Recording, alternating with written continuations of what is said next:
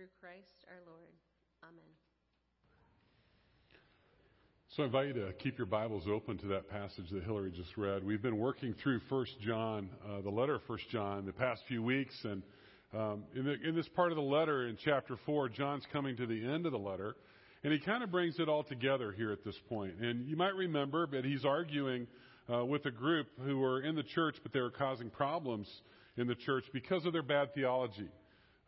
These people thought they were Christians, but they were wrongly believed that we are saved not through faith in Jesus and his death on the cross, but through some secret knowledge that can only be granted through some kind of special relationship with the Holy Spirit or special rituals that they only participated in. And it was causing problems. They also believed wrongly that a good spirit could not mix with evil matter, including human flesh. And so the real challenge with this view was that they thought that Jesus could not be both God and human. He was either God who just appeared to be a human, or he was a man who only appeared to be divine. And they were a fairly arrogant bunch, and they were treating other Christians with disdain because they did not know Christ like they knew Christ.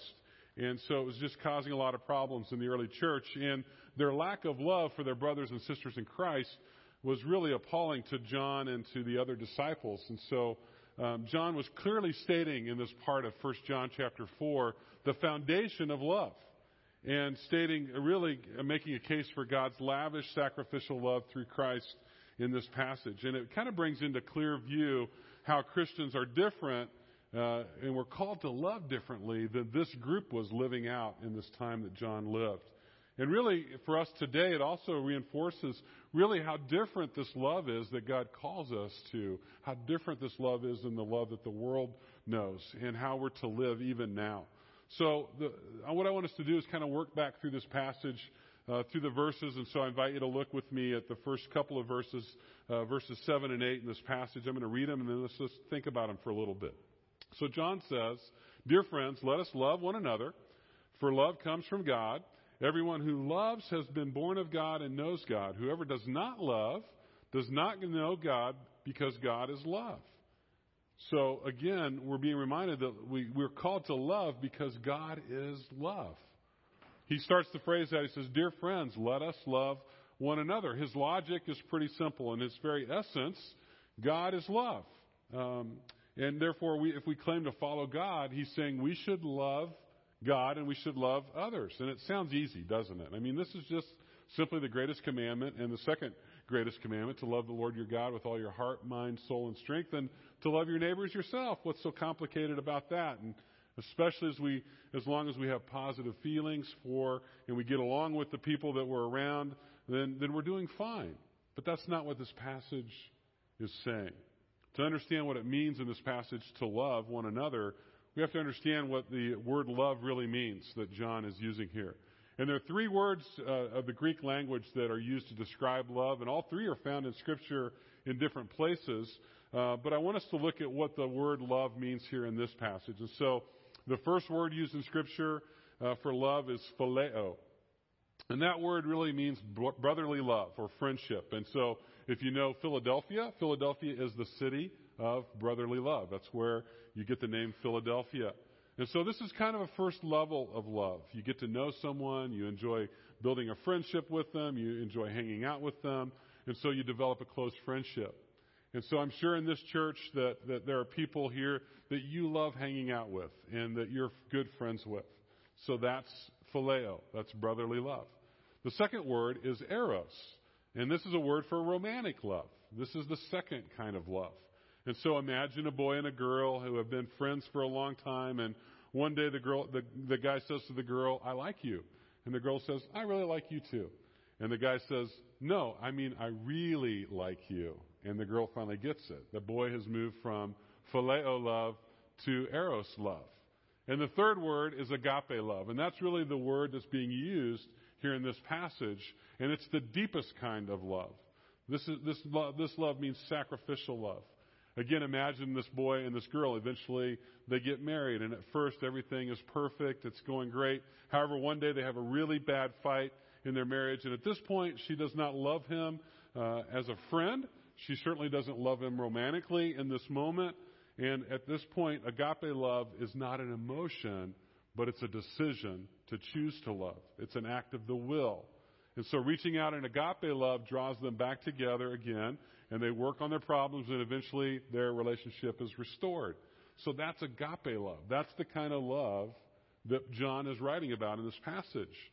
Jesus says in John 13:34, he says, "A new command I give you, love one another as I have loved you, so you must love one another." This is not phileo love. It's not the brotherly kind of love. It's not a friendship kind of love. It's agape love. It's sacrificial love.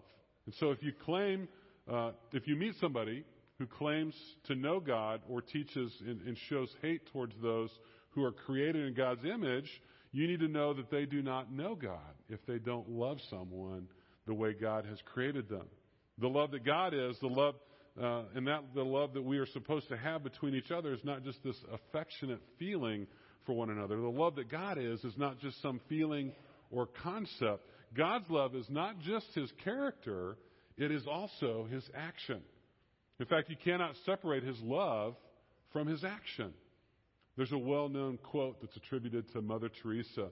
She said, "It's not enough to be compassionate, you must act." And so in his love, God is not just compassionate for us, he does something with his compassion. Let's look at verses 9 and 10 again in this passage. John goes on, he writes, he says, "This is how God showed his love among us. He sent his one and only Son into the world that we might live through him. This is love, not that we loved God, but that he loved us and sent his Son as an atoning sacrifice for our sins." God's love is shown through the incarnation, the cross for sinners, for you and for me. Jesus did not tell us to do something that he was unwilling or unable to do himself. He practiced what he preached. He gave us the ultimate example to follow so that we could truly understand what love is. He modeled sacrificial love for us, right? On the cross, when he gave himself completely for us. Jesus, who looked down at our existence on earth, he looked down, he saw our problem of sin and hopelessness in a pit of despair, and he jumped into the pit so that he could give us a hand to help us out of that miserable place, out of that miserable pit. And as a Christian, we're called to do the same thing. When our children were preschool and young elementary age, one of their favorite things to do was to go to the play places that you see in a lot of the fast food restaurants, the McDonald's and Burger King. And so they would just love to do that. And there was this one place that wasn't too far from where we lived, when we lived in Kansas City when our kids were that age. It was a really large recreational facility, and it had this huge, monstrous play place. I mean, imagine the largest McDonald's play place you've ever seen. Take it times 10, and that's how big this place was. The place with all these tunnels and slides and ball pits, and our kids just loved it. And so my wife at the time was a part-time nurse, and she would work every third Saturday. And so I had the opportunity to help take care of the kids every third Saturday. And one of my things that I would like to do on that time I was watching them was I'd take them to the play place, because, I was their hero when I took them to the play place. And so they would go, and they would go play, and they would go have fun, and I could go sit by the entrance and read a book in quiet and just enjoy that time they were playing. And the other benefit was they'd come out of the play place, they were exhausted, we'd go grab a quick bite to eat, we'd go home, and what would they have to do? Take a nap. And I could watch football for a couple of hours. It was a sweet deal. So when we went to the play place, everybody was happy when we went to the play place. So this one Saturday, we went to this large play place. They're having a blast. I'm enjoying some quiet time. And pretty soon, after a long period of time, our oldest, Connor, by 2 years, he comes kind of walking out. He's exhausted. I could tell. I could see in his eyes. He was done. He was ready to go home. And so I said, "Well, hey, where's Rachel, buddy?" And he said, "Oh, I don't know. I haven't seen her for a while." And I looked at him, and I asked him, I said, "Well, how long's a while?" And I realized I'm trying to have a conversation with a 5-year-old. How's a 5-year-old define a while, right? He couldn't tell how much time had been. So I said, "Okay, let's walk around the outside of this thing and see if we can see her somewhere in there, and then we can yell at her, we can get out of here." And so we're walking around the perimeter, we're looking, and we can't find her anywhere. And so I'm coming to the realization soon that, if I go home without Rachel, it will not be a good day in the home front. Diane will not be pleased with me if I come home without Rachel. So I realized we're going to have to go in on an all-search rescue mission to go find Rachel so we can get her out of there and we can go home. And we both had to go in because it was so big. I was afraid that if just one of us went in, we weren't going to be able to find her. And so neither one of us were too excited about it. Connor was exhausted. He was not feeling very compassionate to go find his sister in the moment, but he knew he had to go in. And I wasn't too excited, not because I wasn't compassionate. I was very compassionate. But I'm looking at the structure thinking they don't build this thing for guys who are 6'5", you know. And I knew I had to go in there and climb through all these tunnels, and it was not comfortable. And I also knew if we both went in, there was this possible risk, too, that it was so big she could get between both of us. We would never see her. She'd get out, and then we'd really be in trouble. You know, and so it was a risk, but we knew we had to go in. It was an all-search rescue mission for Rachel. And so that brings me to read again the part of the passage where John writes, he said, "This is how God showed his love for us, among us. He sent his one and only Son into the world that we might live through him." God didn't just send one of his older children into the children's play area in the ball pit to fetch another one out. He sent his one and only Son as a baby who grew up to fetch all of us into his kingdom. He doesn't just send his only Son to fetch us. He sends him to be a sacrifice on the cross, to pay the price for everything that we've done wrong so that we can come home. He sent his Son to die. He sent Jesus not because we loved him so much and wanted to be with him. He sent him before we loved him. John again writes, not that we loved God, but that he loved us. God is not just compassionate. He acts. He sacrifices his only Son, so that we might have life. Let's look at verse 11 again. John goes on. He says, "Dear friends, since God so loved us, we also ought to love one another." So we're called to love like God loves. Our love for each other should be like God's love for us, not just affection, but active love, sacrificial love, not action that is worth nothing to us, but sacrificial actions. If love costs us nothing, it's not love. It's not the kind of love that John's writing about here in this passage. The early Christians recognized this in Acts 2 when they would sell pieces of their own property to ensure that other Christians, other brothers and sisters in Christ, had enough for food, had enough to eat. There was a non-Christian Greek writer, Lucian, who lived about A.D. 120 to 200, about 100 or 150 years after Jesus. And he made an observation about Christians. This is what he said. He said, "It's incredible to see the fervor with which the people of that religion help each other in their wants. They spare nothing. Their first legislator, Jesus, has put it into their heads that they're brethren." He said that Christians spare nothing, and it was a witness to him. He found it unbelievable to see how they shared with each other. Sparing nothing is an indication of unconditional love. God's love is costly and sacrificial, and it's given without the assurance that we would respond positively to him. You know, when I emptied out my bank account, I went out and bought a diamond ring for Diane 28 years ago. I was pretty sure of her response. We had dated for a number of years. We'd even talked some about marriage. She seemed pretty interested or open to that idea.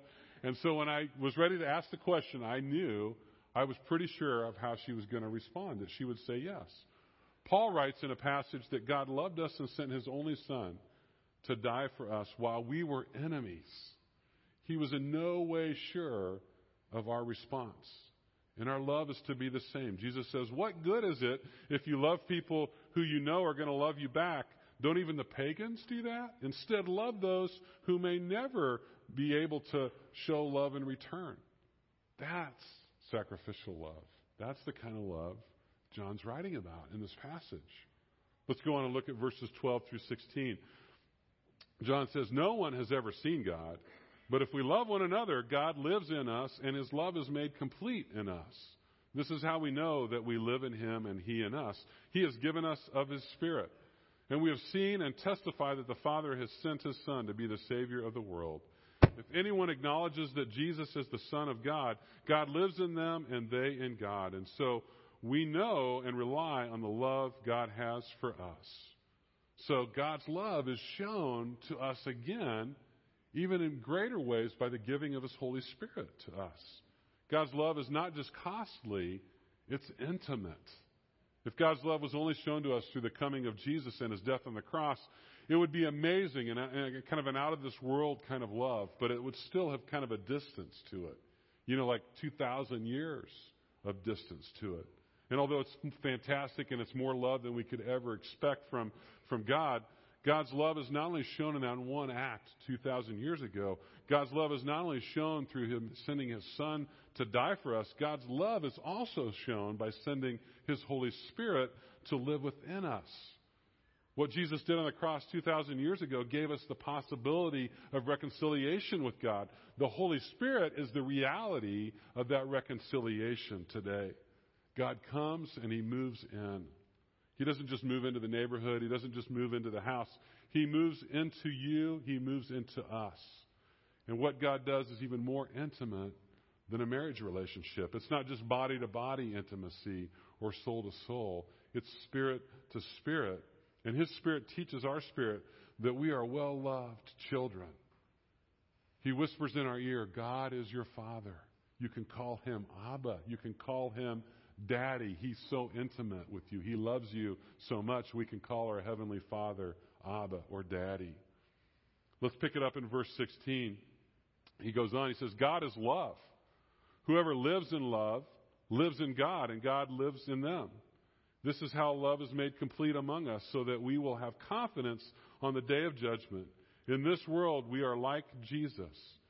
There is no fear in love, but perfect love drives out fear, because fear has to do with punishment. The one who fears is not made perfect in love. We're to love. Our love is to be like Jesus' love. The way that we love each other is to be the same way that Jesus loved the people around him.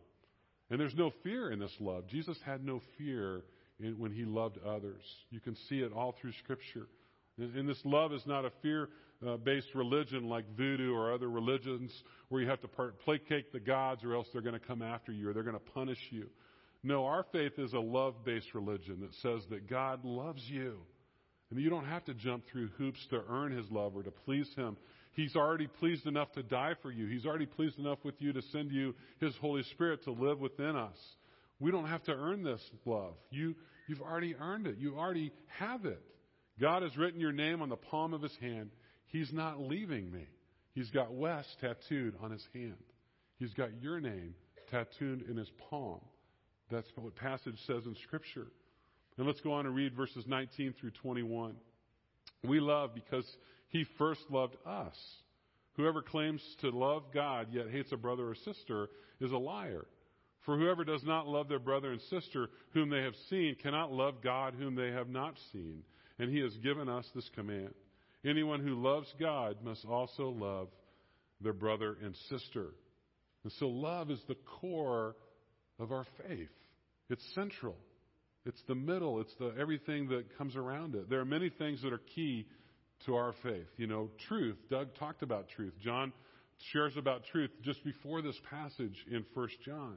So truth is important. Right belief, morality, our character is all important. Right action, justice, being good stewards of our lives that God gives us and of all the resources he gives us. All those things are key to our faith.